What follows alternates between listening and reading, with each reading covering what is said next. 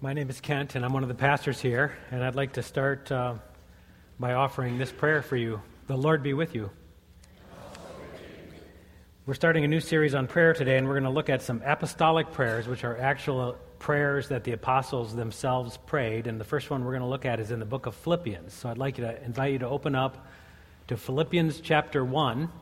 So we're in the New Testament. We're in a little set of books that Paul wrote. I always was told to remember these by Galatians, Ephesians, Philippians, Colossians. Go eat popcorn. Galatians, Ephesians, Philippians, Colossians. If you're in one of those, you're close. Philippians chapter 1. And I'm going to read the first 11 verses. The first few verses are kind of a setup, like Paul often does with his letters. Like here's kind of the people he's writing to and why he's writing them. And then one of the first things he does is pray for these people. And we're going to look at that prayer today. Philippians chapter 1, starting with verse 1. Paul and Timothy, servants of Christ Jesus, to all God's holy people of Jesus Christ at Philippi, together with the overseers and deacons. Grace and peace to you from God our Father and the Lord Jesus Christ. I thank my God every time I remember you. In all my prayers for all of you, I always pray with joy because of your partnership in the gospel from the first day until now, being confident of this, that he who began a good work in you will carry it on to completion until the day of Jesus Christ. It is right for me to feel this way about all of you, since I have you in my heart, and whether I am in chains or defending and confirming the gospel, all of you share in God's grace with me. God can testify how I long for all of you with the affection of Christ Jesus. And this is my prayer, that your love may abound more and more in knowledge and depth of insight, so that you may be able to discern what is best and may be pure and blameless for the day of Christ, filled with the fruit of righteousness that comes through Jesus Christ, to the glory and praise of God. This is God's word, and we can rely on it. We'll start by taking a quick survey. How many of you who are here have ever prayed? Okay, that's pretty good. It doesn't surprise me because I think there's kind of a fundamental kind of attribute of us as God's people, and that is we are prayers. And actually, Alan was pushing me on this a couple days ago and got me to actually realize that I think fundamentally all people are prayers, that there's something about us that needs to cry out to some higher power. We recognize that that power is God, and we cry out to him. And if you've ever said a prayer at any time, then you are a prayer. And I actually want to give you credit for that. So we've got some people with some stickers. They're all going to jump in and help me out right now, and maybe a few more of you. The sticker says, I pray. And so, can you help me out too? If you've ever prayed any prayer, then I want you to wear a sticker acknowledging that you are a prayer. Now, in order to save some money, we printed these stickers ourselves, and so they're really hard to get off. And so I don't want you to be fumbling for the whole service, but there's a little fold on one side. If you get to that side and bend it over, you should be able to get the little crack and then put your sticker on. And what I'm hoping is that these stickers can kind of help us with our identity today. And we want to be identified as prayers. We are people who pray. And I thought, this might even be a little conversation piece while you're getting your coffee after the service, because you know how sometimes you find that somebody has something in common with you, and you go, oh, you're a Cubs fan too, and then pretty soon you're talking about the Cubs, or you were born in South Dakota, so you got some common thing that you want to talk about. So after the service, you're going to greet someone, you're going to go, oh, you pray. Well, I'm a prayer too. I pray. And maybe you can have a little conversation about that. So that's one thing I want these stickers to accomplish. The other thing I want them to accomplish is that this isn't a new topic, and I'm not really anticipating that we're going to cover a ton of new ground in this series. I think we're just going to reinforce some of the things that you already know and some of the things that you are already engaged in. But when I talk to people, I discover that there's some level of frustration about prayer. People are often concerned about their levels of prayer and the kinds of prayers that they pray, and that they don't pray enough. I hear that constantly. I don't pray enough. And so the sticker maybe can remind you that you do pray, and that's where we start. And then the third thing you can maybe think about is this as a kind of a qualifier. I'm sure that I'm not the most qualified one to preach on this, because I feel like I am just beginning to learn how to pray. And I know that we have other people here, other staff members, and other members of our congregation who are very well versed in prayer and very experienced in prayer. And so if I say something throughout this series that you think maybe needs to be corrected, it probably does, and you should come talk to me and set me straight on that if you know how to pray better than I. So, first thing, we pray. And I just want us to know that. We are prayers. And most of the stuff I learned about prayer came from my childhood. And there were some kind of classic childhood prayers. Anybody ever pray this prayer? God is great, God is good, and we thank Him for this food. Anybody? And our goal when we were kids was to see how fast we could pray it. God is great, God is good, thank you for this food. I didn't realize until I looked this up that there is another part to this prayer. By His hands we are fed. Give us, Lord, our daily bread, which is part 2. We never got to part 2. We just, part 1, that's it. Anybody ever pray this prayer or a prayer like this? Now I lay me down to sleep. I pray the Lord my soul to keep. And if I should die before I wake, I pray the Lord my soul to take. Yeah. These are little guides that we maybe used when we were kids, or we used them on our kids. I understand that there's a parent's version of that same prayer. Now I lay me down to sleep. I pray my sanity to keep. For if some peace I do not find, I'm pretty sure I'll lose my mind. How about this prayer? Anybody ever pray this prayer? God in heaven, hear my prayer. Keep me in thy loving care. Be my guide in all I do. Bless all those who love me too. That's another simple prayer that many of us got taught. So I learned some of these prayers as a kid, and then I learned a whole nother kind of prayer when I started to go to camp as a kid. And one of the prayers that we learned goes like this. I thank you, Lord, for giving me food. I thank you, Lord, for giving me food. For all the food that we eat and all the friends that we meet. I thank you, Lord. Amen. Anybody know that one? Some of you have been at camp. You know that one. You want to know the name of that prayer? The Superman prayer. That's right. Okay. So I learned that there could be maybe some actions accompanied with prayer, some other kind of outside the box. First time I ever thought about that when I was at camp, singing a prayer. How about this prayer? God, grant me the serenity to accept the things I cannot change, courage to change the things that I can, and wisdom to know the difference. Anybody ever pray that prayer?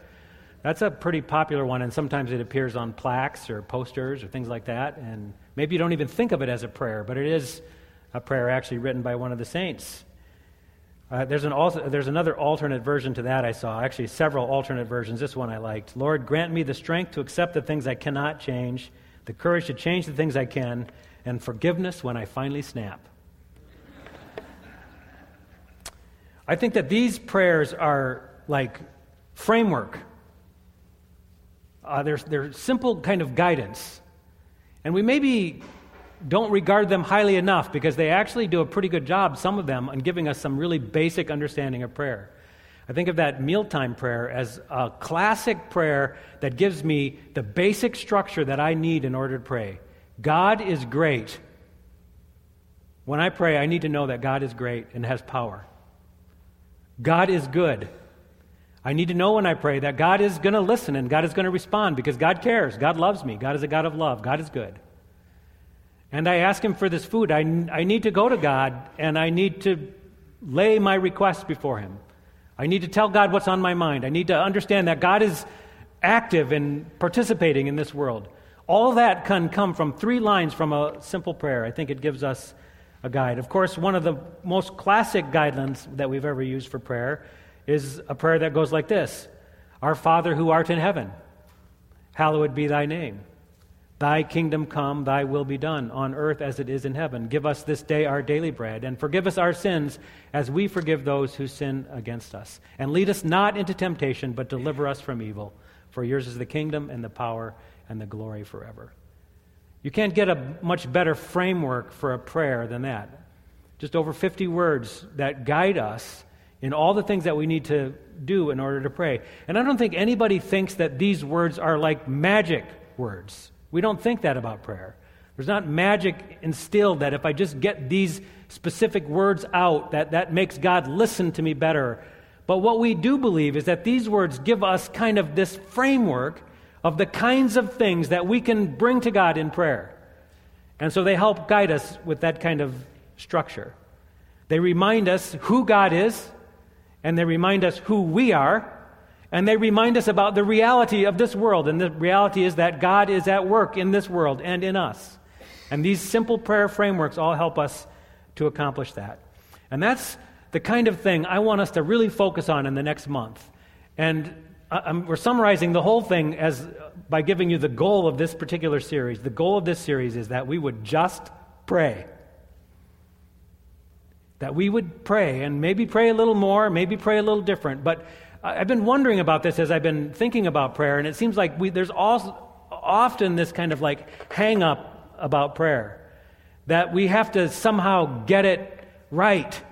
That we're not good enough at it. We listen to other people pray and we think, oh my gosh, they're so much better than I am. They use such better words and such better language, and I'm sure that God is hearing their prayers more than God is hearing my prayers.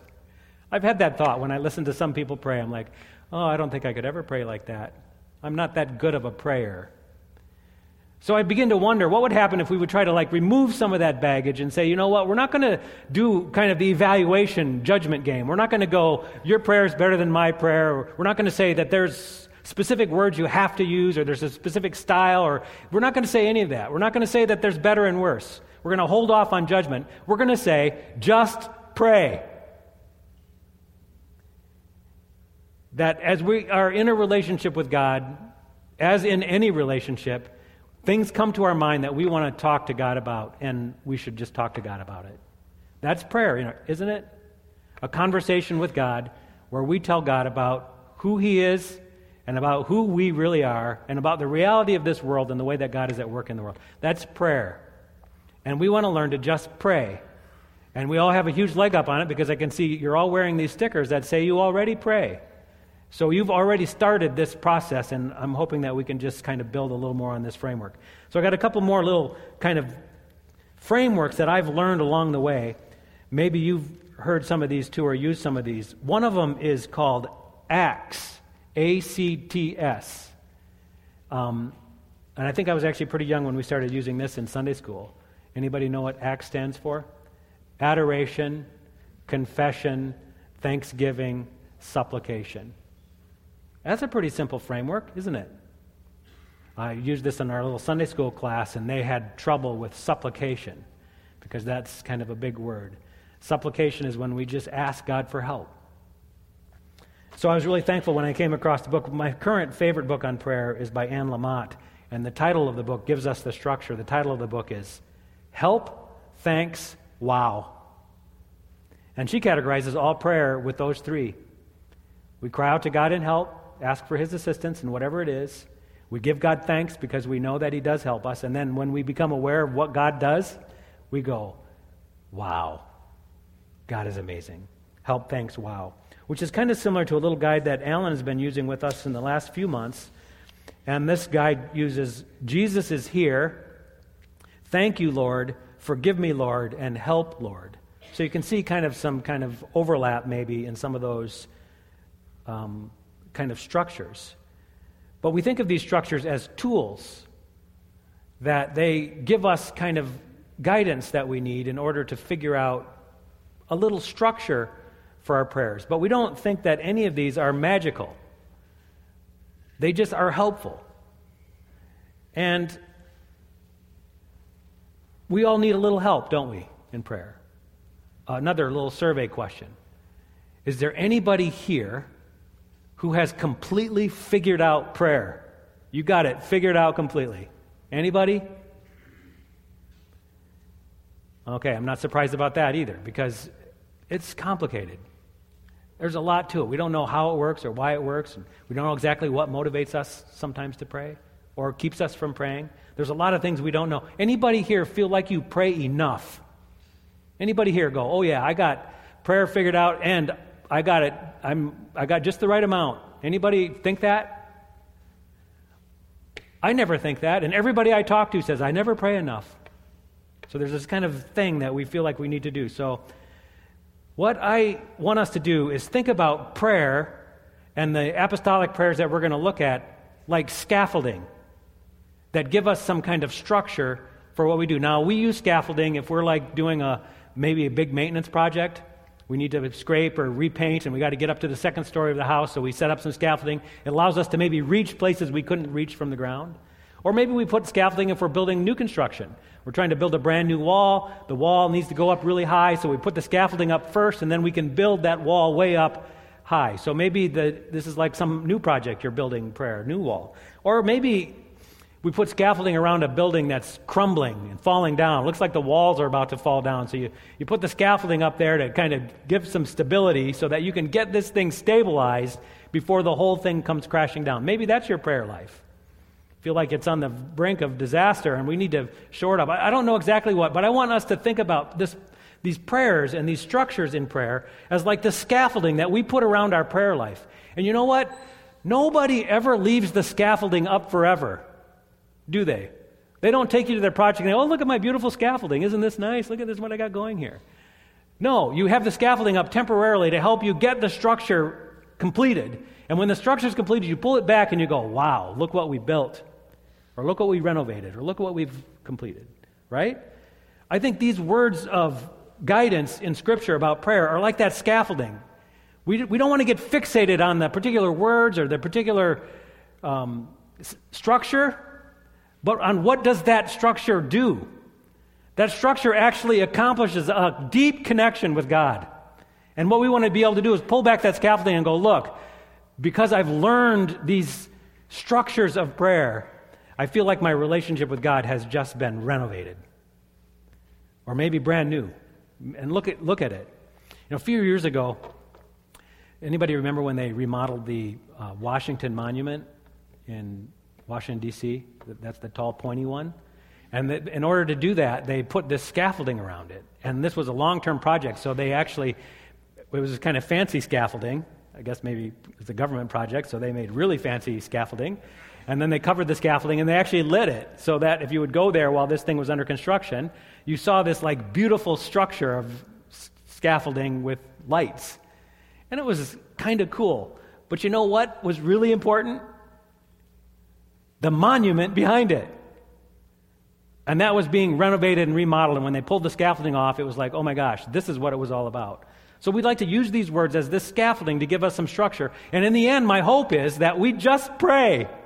And the thing that we notice is this has built a relationship with God. Or maybe renovated a relationship with God. Or maybe started a brand new relationship with God. And that's what these words allow us to do or allow us to accomplish. So with all that kind of preview, I want to jump just briefly into this passage of Philippians chapter 1 and talk about what Paul was doing here. Here's the prayer part. If you've got your Bible open, it starts in verse 9. That your love may abound more and more in knowledge and depth of insight, so that you may be able to discern what is best and may be pure and blameless in the day of Christ, filled with the fruit of righteousness that comes through Jesus Christ to the glory and praise of God. Now, it's interesting to note that whenever Paul thinks about this congregation in Philippi, he always thinks about them with thanksgiving. And he gives us that little tip right at the very beginning of this chapter. He always thinks about them with thanksgiving, and then he always dives into prayer for them right away. This is his kind of posture toward this congregation. And so this prayer that he prays strikes me immediately as being different than most of my prayers.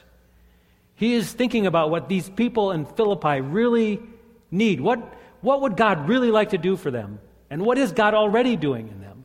And that's the kind of thing that he prays. And my prayers are often more focused on just kind of like the immediate circumstances that are right in front of my face, you know? I pray for Aunt Betty and her surgery, and I pray for my neighbor's lost cat, and I pray for the weather to be nice, for the picnic we're planning, and that's the kind of things I often pray about.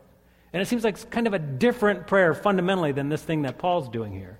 I'm praying that love may abound more and more in knowledge and in depth of insight. That's a different kind of prayer, isn't it? And so what I think Paul's doing here is Paul's taking a longer view. Paul's looking at who are these people, really, and who is God really, and what does God want to accomplish? And he sees a little glimpse of the thing that God wants to accomplish in their life, and then he says, I'm going to pray for that thing God wants to do. He knows that God wants them to grow in love, and he knows that he wants them to grow in this love that's not just kind of a unanchored, rootless love, but that's a love that's anchored in their knowledge. So he says, I'm going to pray for their love to grow in knowledge. And he prays with such confidence. This is the part that also inspires me when I read these prayers. He prays as though it's already happened. You know, he's thinking, this is the kind of God we have, and this is the kind of people God's working with in Philippi. And they're people who need love. And they did, if you know the history of the people of Philippi, they were people who were really prone to kind of disagree and find fault, and there was lots of division in there. There was all kinds of bickering and arguing in the church in Philippi, kind of like a lot of churches. And yet, what Paul sees God wants to shape them in love. And he has this confidence that the good thing that God started, that he's going to bring that to completion one day. So he's praying as though it's already completed. God, I want them to abound more and more in this love, based on knowledge and insight. And that's the kind of prayer that he prays. It's such a beautiful prayer. And Paul could have prayed about a lot of other things when he was praying this prayer, because, we know he's in prison at this time, and things are tough in prison. He even alludes to that by saying that people stayed with him even when he was in chains. But he doesn't pray about their circumstances. He prays about this thing that God is working to accomplish. Paul prays that this fruit, that this good thing that's already growing would come more and more, and that it would abound. And so he kind of sets this tone, which really started at the beginning of the letter and goes throughout, about love. And this is one of Paul's favorite topics anyway, that we should be people who grow more and more in love. And so now he's just praying that these people will experience that. And so it seems to me that the posture that Paul has taken here is, he's taken the posture of, I'm going to just pray. And I'm just going to pray about the things that God wants to accomplish in their life. And then that's what he does. I don't know about all of you, but I have favorite prayers. I don't know if that's right or not, but I do. Certain people, when they pray, I hear their prayers and I go, that's a good prayer. And one of my favorite prayers is a guy named Tim Hunter, who's one of my counselors at Keys to Living. And whenever I go there, he prays for me. And he prays such beautiful prayers. And I noticed this pattern in his prayers. He sees the good thing that God wants to do in me, and then he prays for me as though it's already happened, which is exactly what Paul was doing for these people in Philippi, praying this prayer. So that got me wondering, would we like to pray that way? Maybe pray a little different prayer. Maybe here's a structure that might help us renovate our prayer life a little bit by praying a little differently, looking at who God is and what he wants to accomplish, looking at who we are really and where God is taking us, and then pray as though that could be happening already. And so we wanted to practice that. And actually, another one of my favorite prayers is Leah, and she's the one who actually has been teaching me about the apostolic prayers and brought this to our attention a couple years ago at a staff meeting and then at a consistory retreat, and now we still come back and visit them from time to time. And so what we wanted to do was we wanted to give some space in these services for prayer, so we could just pray. And we're going to lead the prayer, and you're going to come join us along. So I'll have Leah come on up here right now. And we're going to model this kind of pattern. If you've got your sermon cell sheet, you can take that out. That might also help you at this time. We've got the prayer up on the screen. We've got the phrases of the prayer in the sermon cell. And there's a little blank spaces in there if you want to jot down any thoughts that come to mind while we're doing this. Feel free to do that. We're going to go phrase by phrase through this very prayer, and then Leah's going to pray, lead us in prayer, and you also can pray as you are led to pray. Does that make sense? Okay. Let's pray. I pray that your love may abound more and more in knowledge and depth of insight. God, we ask that you would come and release more of your love in our hearts. We want to understand your love. We want to be filled with your love that much more and more. And God, we know that your love is great, and so we praise you for that. But would you help us to understand how great your love is that much more today in this place?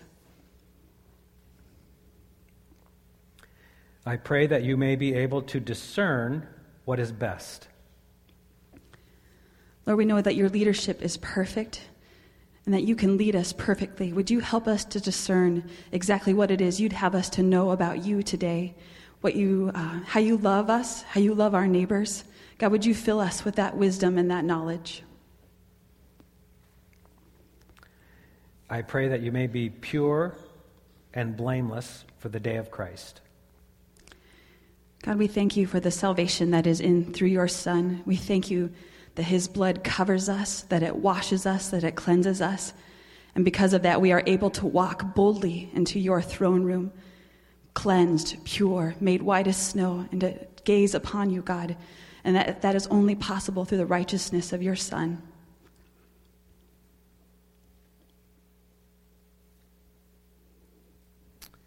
I pray that you may be filled with the fruit of righteousness that comes through Jesus Christ to the praise and glory of God.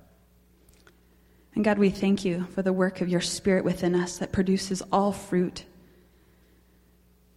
God, we know that you have called us to a greater calling, to be a holy people, to be set aside for that sin in our lives today, God. We ask your forgiveness over that, and we praise you that your Spirit is at work within us, calling us to greater depths of holiness, calling us to the good things, calling us to turn away from the bad.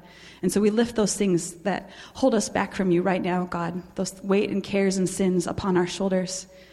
And we thank you for the blood of your Son and the work of your Spirit cleansing us and making us new each and every day. Amen. Amen. We'd like you to take that cell sheet home and pray this prayer using these very words this week.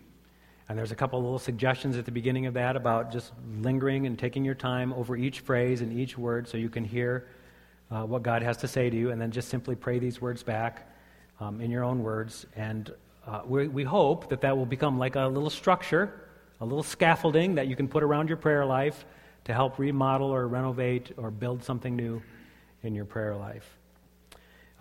Also, throughout this series, we're going to be throwing a ton of other examples. If we thought our call is to just pray, then one of the things we want to do more in our service is pray when we're together here, so we get some practice at that. And one of the prayers that we do every month is called a prayer of self-examination before we go to the Lord's table. And this prayer is designed to help us think about where have we fallen short? Where have we not measured up to this love that God has? Where have we not loved well? And we confess that, and then this prepares us to come to the Lord's table. So I'm going to invite you to take a few moments of silence to consider where you have fallen short in your love and confess that to God, and then I'll lead us in a prayer of confession. So let's pray together.